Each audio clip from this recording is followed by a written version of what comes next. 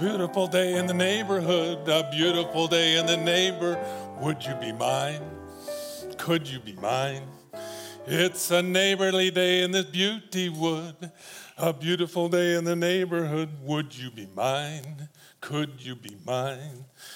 I have always wanted to have a neighbor just like you. I've always wanted to live in a neighborhood with you, so let's make the most of this beautiful day.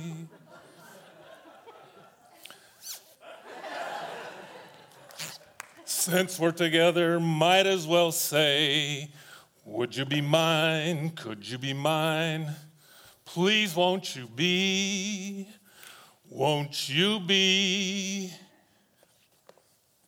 my neighbor? Hello, neighbor. Welcome to the auditorium neighborhood. Today, if I can get my shoe tied, we're going to have a good time. We're going to talk about and continue our discussion on the fruit of the Spirit. And although the message may be rather simple, here's what I'm most excited about. When you add the power of the Holy Spirit, this is going to get real good real fast. So I want you to sit back and enjoy. Take in the simplicity, but yet the powerful part of the message. And I also want to encourage us to finish this series strong. Because I don't know about you, all the times we've heard, when people go listing off the fruit of the Spirit, for me it's always love, joy, peace, patience, kindness, goodness, and it just kind of fades to nowheresville. So today, and then next week, we're going to wrap up with self-control. But let's remind ourselves of what it says in Galatians. But the fruit of the Spirit is love, joy, peace, patience, kindness, goodness, faithfulness, gentleness, and self-control. And today, like I said, is going to be a very practical application for all of us. It's also going to be a very hot application for all of us. Anyway, but we're going to talk about gentleness. So what do you think about when you hear the word gentleness? I know for a lot of us, myself included, gentleness is one of those qualities that you seem to kind of admire, but you're not really sure you want to have it, if that makes any sense. And then the other thing is that the opposite of strength or the opposite of passion. So I'm going to define, and if you've been around Kevin for the last year and a half, because we went through this series a year ago, he has come up with a very simple definition of gentleness is power under control. So let's go to picture and see if we can get a couple of ideas of what that might look like. Powerful stallion, rearing up on its hind legs, but yet the rider actually seems quite in control. Or how about this next picture? This is one of my favorites. How about the powerful jaws of a lion, that beautiful mama lion, but yet so gentle as she's carrying her baby? Those are the pictures that I want you to keep in mind as we go through this morning. But would you try something for me before we get too far into this? As we've been talking over the last several weeks, Kevin has started, and many of us here that have been teaching in the auditorium, we've been coming up with a couple of different questions that I'm just going to bring back to the forefront one more time, because I think it's imperative that we keep these ruminating in our brains. First one is this, is cultivating the soil of your heart in a distracted world. How do we do that? How do you cultivate your heart with all the things going on in our world? And then the second question that we've been asking is what or who is forming you? So we're going to try something. You're going to see it in a lot of different ways throughout our church life. We're going to try it with the young children. We're going to try it with the high school kids. You're probably going to hear it a lot in the different people as they present. But we're calling it the first five. So I'm going to ask you to ask yourselves with your neighbor a couple of these questions. So this past week, were you distracted or attentive? What things helped you or distracted you? And then the third question is, what was the most formative thing or person in your life? So again, take just a few minutes, share with your neighbor those questions or parts of those questions. So break into groups of maybe 2 or 3 at the most so everybody gets a chance to speak. So go ahead and do that just for a couple of minutes if you would.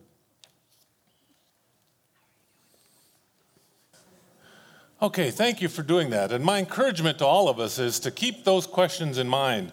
Keep coming back to those in your own personal devotions, in your time with your family, around your table. Keep coming back to those questions so that those stay in the forefront of our conversations. Because we are, again, as a leadership team and as a teaching team, we're going to try to keep coming back to those in our organized settings as well. But I was inspired by a quote of Beth Moore.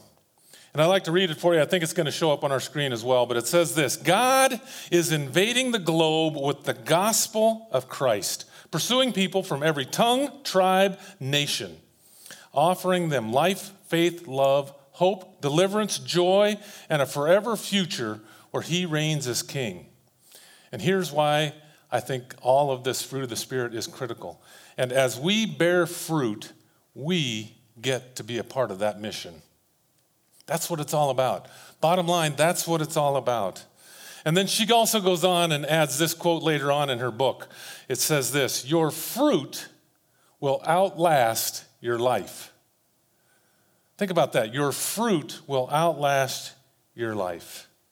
So again, this is why I'm so excited about this series. This is why I'm excited to share today, because in a world where we're living in exile, if you remember, the overarching theme that we've had for the last year and a half is, as a church, we're living in exile. What does that look like? How can we play a part in God's mission? How can we be a part of that? So in a world that's living in exile, that is becoming more and more hostile, that is becoming more and more leery of what Christians have to say, in a world that's becoming darker, or it seems to be becoming darker and darker, and angrier and angrier, here's the sentence of the day: gentleness packs a powerful punch.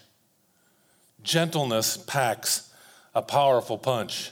So as I thought about it, I thought, okay, for the last month, I've been thinking about who in my life most exudes gentleness. If you were with us on Christmas Eve, I talked about Buddy the Elf and about joy. So I'm going the other direction. Who do I think is the most gentle person? Now, I have a confession.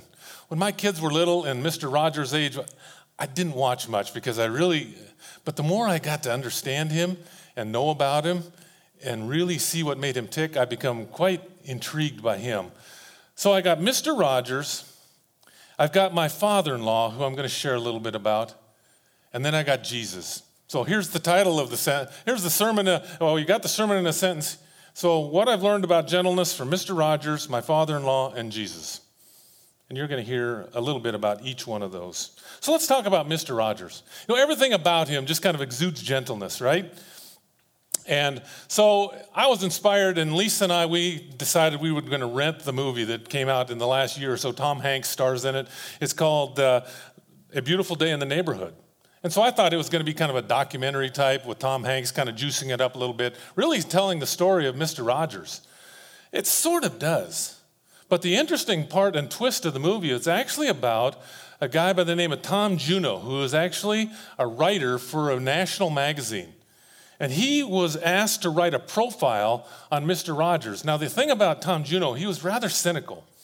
And he kind of set out the entire purpose in his mind was to show that Mr. Rogers cannot really, truly be this cheesy guy that is on TV. So he was going to try to find the dirt. He was going to try to find what was going on in Mr. Rogers' life that could perhaps embarrass him, whatever that would be. But here's the interesting part about the movie. Throughout the movie, you can see it. It is plainly happening through Mr. Rogers' empathy, through his kindness, through his decency. He started chipping away at Juneau's jaded outlook on life. Gentleness packs a powerful punch. And if you watch the movie, it actually shows toward the end, Juneau comes to grips with some of his own demons and some of his own stuff, and it's really a beautiful story. So here you go. For those of you taking notes, here are my common sense takeaways from Mr. Rogers. Be fully present. Sense people's needs. Sense when they may have feelings that you need to be in touch with. Second thing that I thought was really interesting, Mr. Rogers, if you ever watch anything, whenever he's talking to children, he is down at their eye level. So for all of us, this is why those of us that are older school are sometimes bothered by the technology, because we have lost that ability to make eye contact, not only with children, but sometimes big people with little children's hearts. Make eye contact with people. He was very deliberate. He would stop what he was doing, and he would make you feel like you were the most important thing in his world at that moment. I love this one. Being an old photographer, everybody that he met, anybody who came onto the set, any special guest, he would always say one question: can I take your picture? Can I take your picture? You know what he was doing when he did that? He made people feel valuable. He made them feel important. Somebody in the movie said this. He said, Mr. Rogers has an uncanny ability to find me across a busy room. He looked for people. He was aware when people might be hurting, and he sought them out. The other thing that was really interesting and obvious throughout the whole movie, and if you watch any episodes of Mr. Rogers, he asked questions. His first response was always questions. So in the storyline, Juno, the author, would always ask questions. Mr. Rogers would always reply with a question. Read the New Testament. Jesus quite often asked a question, quite often replied with a question. Now, compare that to how you and I tend to respond in a hurting, dark, ugly, cynical world. People are asking questions. They may not form them in the way of a question, but whether it's a post, whether it's whatever it is, what's our response been? My father-in-law, what a great guy. I say this in all seriousness. He never lived very close to us. They were in Virginia when Lisa and I got married and spent a good portion of that. Then they retired to Michigan. So one of my greatest regrets that I didn't get to spend more than 3 or 4 days at a time with him, because he was a beautiful man. And let me tell you a little bit about him, and I think that you will see why I can sense, and he is a great picture of gentleness to me. Because here's the amazing thing about him. He was a brilliant man, mathematician. He taught at the University of Iowa, and then when Lisa and I got married, he was out at Washington Lee University out in Virginia. He had a brilliant mind. He could figure things out. He could fix anything. He just had a way about him. And that was one of the interesting things about my father-in-law, Ted. He would walk into a room, and 99.9% of the time, he would by far be the most intelligent person in the room. But you never felt like he was trying to be way smarter than you. The way he treated people, the way he loved. I don't know if we've showed some pictures. Let's look at picture. The way he treated my kids. Here was a brilliant man. He got his doctorate in computer science. But he had an unbelievable way. The story behind this, we were sitting down for one of the meals that we ate at their house over one of the holidays, and my young son, Payson, I think, said, Grandpa, you're not dressed up enough for such an occasion. So he went and put the tie on. Here he is dancing with my daughter when she was young. Just the way he acted and the way he taught people and the way he taught my wife. She shares all kinds of wonderful stories of when she was growing up, and she would do one example. There was a time where she was backing out of the driveway. Back in the days, you young kids aren't going to be able to relate to this. Back when we had metal garbage cans, she backed into those and kind of put a dent into one. So she, being the smart teenager that she was, put it in the garage facing with the dent so Dad wouldn't see it. In his gentleness, all he did was hand her the hammer and smiled. Think about the New Testament. Did Jesus ignore when people had sinned? No, but there was a gentleness about him. You know, he had, like I said, a beautiful, powerful mind. And here's really the interesting thing. When I look at my wife, and when I look at my kids, and now already with my young grandkids, the fruit has outlived him. Think about the effect and the multiplication that happens with one man's gentleness and what he taught.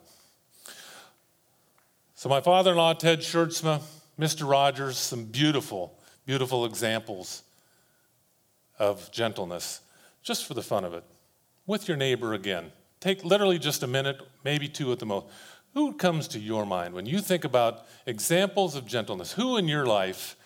And just even share a quick moment or memory as to why that person just reminds you of gentleness. So again, talk to your neighbor.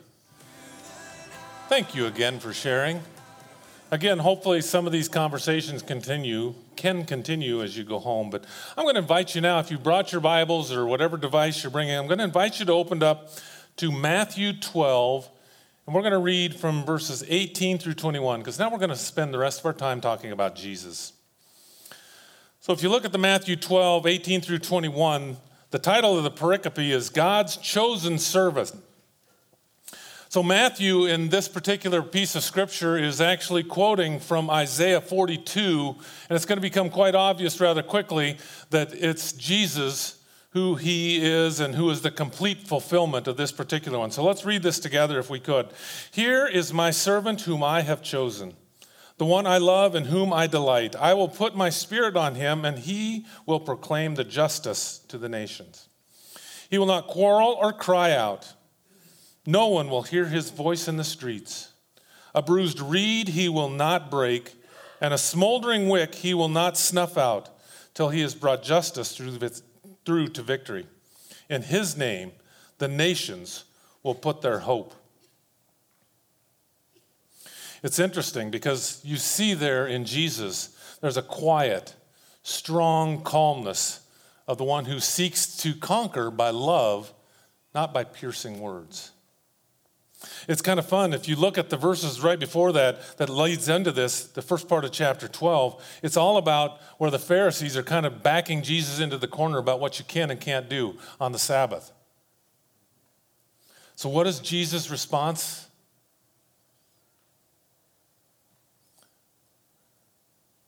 Quiet, strong, and a calmness. Let's look at Matthew 11:28. Very familiar.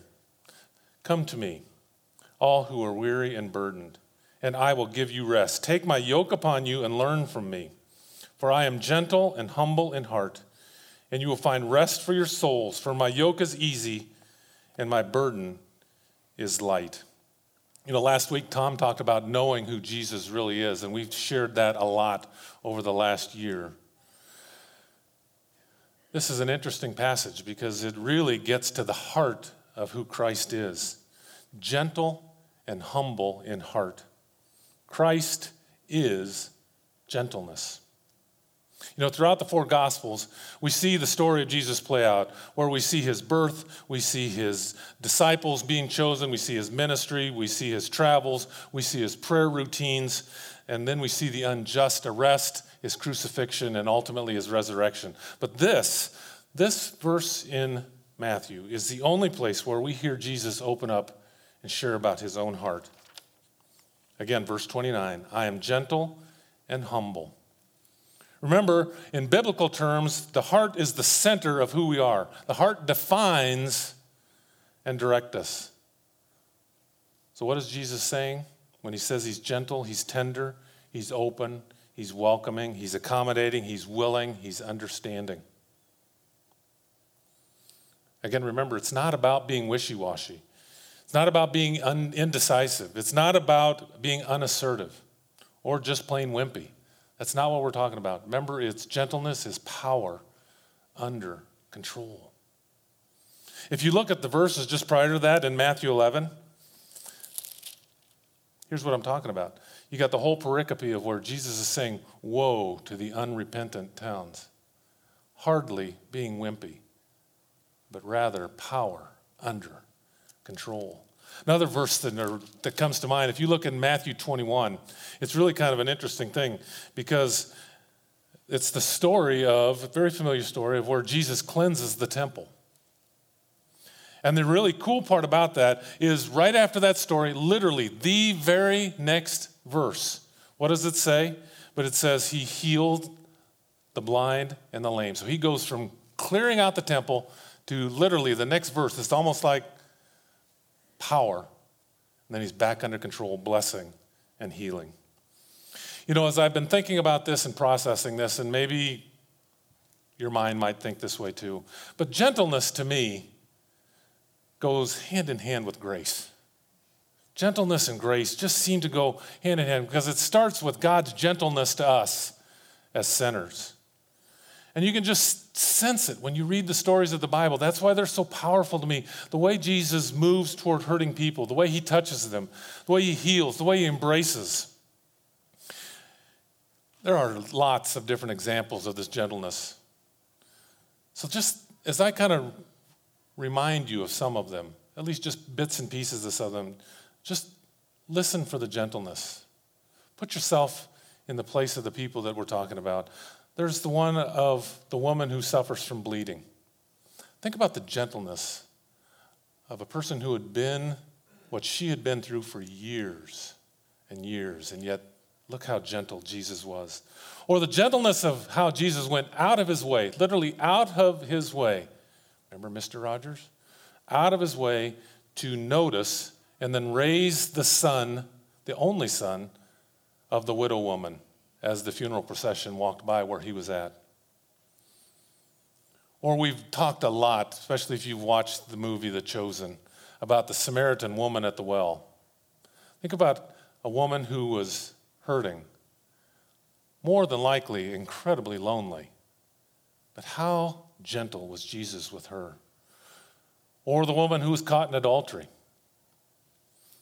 and that the Pharisees and the men in the community wanted to stone her. So those are all great examples of women. And I got thinking, okay, there's some good examples of men too, if you think about it. How about the Roman centurion who came when his servant was suffering terribly, and the gentleness that Jesus handled him? You know, think of all the things he could have said to the Roman centurion, somebody who was in charge, somebody who was part of the government, somebody who was, at least if you were a Jew, part of the problem. But yet, Jesus listened and blessed. Or how about Nicodemus, part of the religious elite? When Nicodemus came in the middle of the night and talked to Jesus, did Jesus just kind of roll his eyes and tell him, yeah. But that's not what he did. He asked questions. He asked questions. Or how about how gently Jesus washed the feet of his disciples? Just a beautiful example of being humble and gentle. Or when he healed the leper. I love this. Jesus literally, it says in Scripture, reached out his hand. Who does that? Who does that but somebody that's gentle? Gentleness, my friends, packs a powerful punch. You know, it's my takeaway from watching The Chosen. It's just been made glaringly obvious. The people who experienced or had an encounter with the gentleness of Jesus, their lives were changed, which led to their circle of influence being changed, which led to their circle of influence. So here's my big question that I've wrestled with for the last month in particular that I'm going to pose to all of us. How about you? Do we, as a church, do I, as a Christ-following disciple, do I treat people with gentleness? Unfortunately, the history of the church shows that often we want to be on Jesus' side, but we lack Jesus' character. Philip Yancey tells a story. I read this in his book, What's So Amazing About Grace, years ago. It's one of those stories that has just stuck with me. He tells a story in the opening pages of the book about a prostitute who he was having a conversation with. And this particular prostitute is telling him about how she has sold her 2-year-old daughter to men because she can make more money than selling her own body. And he asked the question. He said, have you ever considered going to the church for help? And you know, sadly, it still sends chills down my spine. Sadly, what her response was, church. Why would I do that? I already feel badly enough about myself. Is there a disconnect to who Jesus is and what we're sharing with the world? The posture most natural to Jesus, my friends, is not one of a pointed finger, but it's open arms.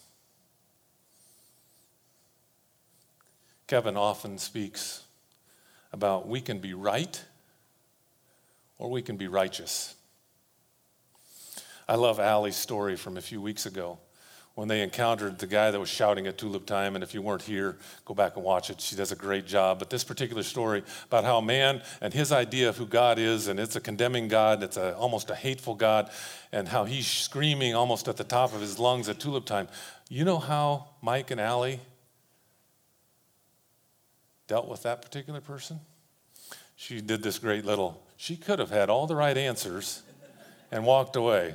Only Allie, how'd I do on that, Allie? Was that okay? But she didn't.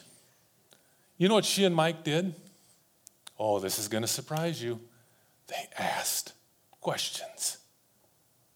They asked questions. Instead of being right, they just asked questions, diffused the situation, and they were a witness to the grace of what God is. I wonder what would happen in our homes, in our jobs, on our teams, in schools, wherever it is that life takes us. I wonder what would happen if we treated others with gentleness. You know, you got to wonder. I say this cautiously. What we've been doing does not seem to be working. It's working, but it doesn't seem to be. Sometimes it feels like we're 2 steps back, 1 step forward. Because religion, and just religion in and of itself, is not going to be the answer. A list of do's and don'ts is not what the world wants to hear. But if you look at the stories of the New Testament, you look at Mr. Rogers, you look at my father-in-law, gentleness packs a powerful punch. And when the Holy Spirit gets involved, oh baby, watch out, because that's when things really start happening. I want to remind all of us, remember how we've been saying throughout this whole series, it's not about trying harder, not about trying to be more gentle, be more loving, be more joyful, be more self-controlled. You pick the fruit. That's not what we're talking about. It's talking about, and I went back and I watched from a year ago as Kevin went through this sermon series with us. He had a sentence throughout the Fruit of the Spirit sermon series a year ago. See if you remember it, if you were part of our family. Word filling plus spirit filling equals fruit bearing. Word filling plus spirit filling equals fruit bearing. That's it, gang. It's not about trying to do more. It's more of Jesus. It's opening up yourself. It's surrender. It's abiding. Specifically, if you read the Bible, let the stories, Old Testament, New Testament, all of it, just soak over you. Go deep into your soul so that you can start wrapping your brain and even more importantly, your heart around who Jesus really is.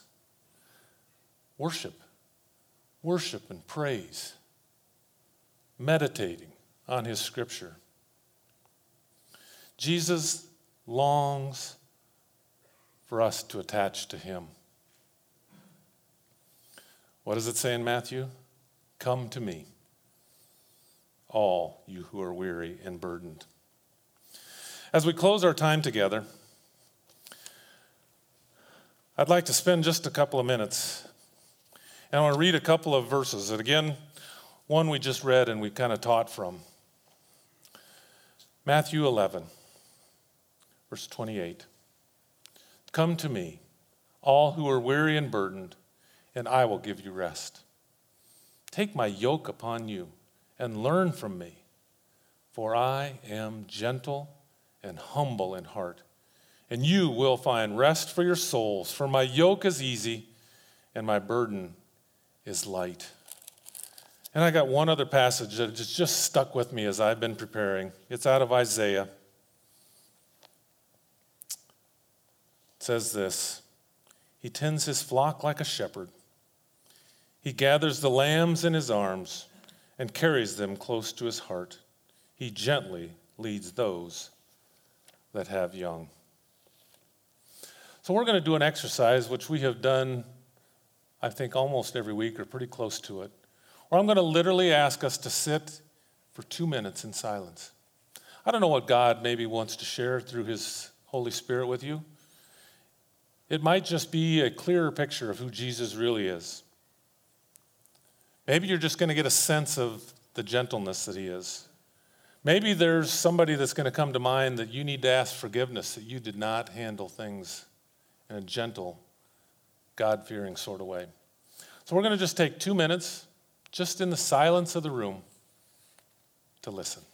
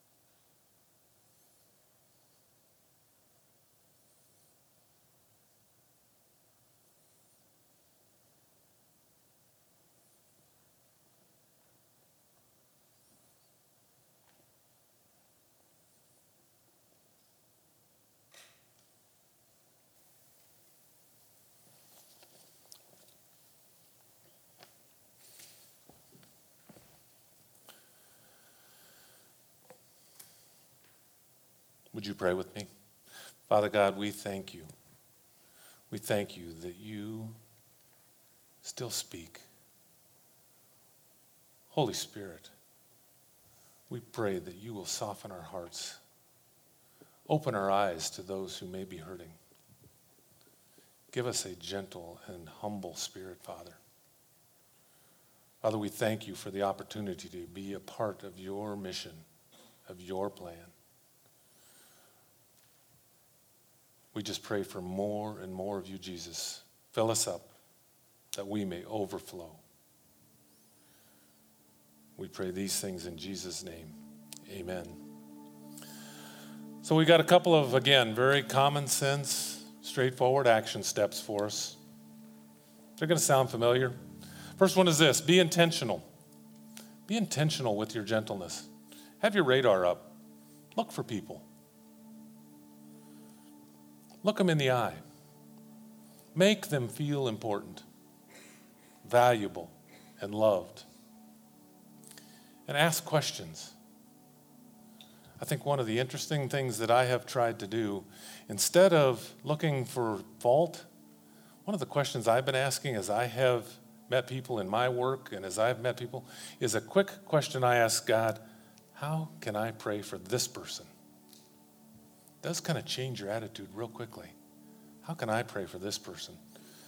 Second thing is again, straightforward. Ask this question of yourself: how can I be gentle in my family, with my neighborhood, or with my extended world?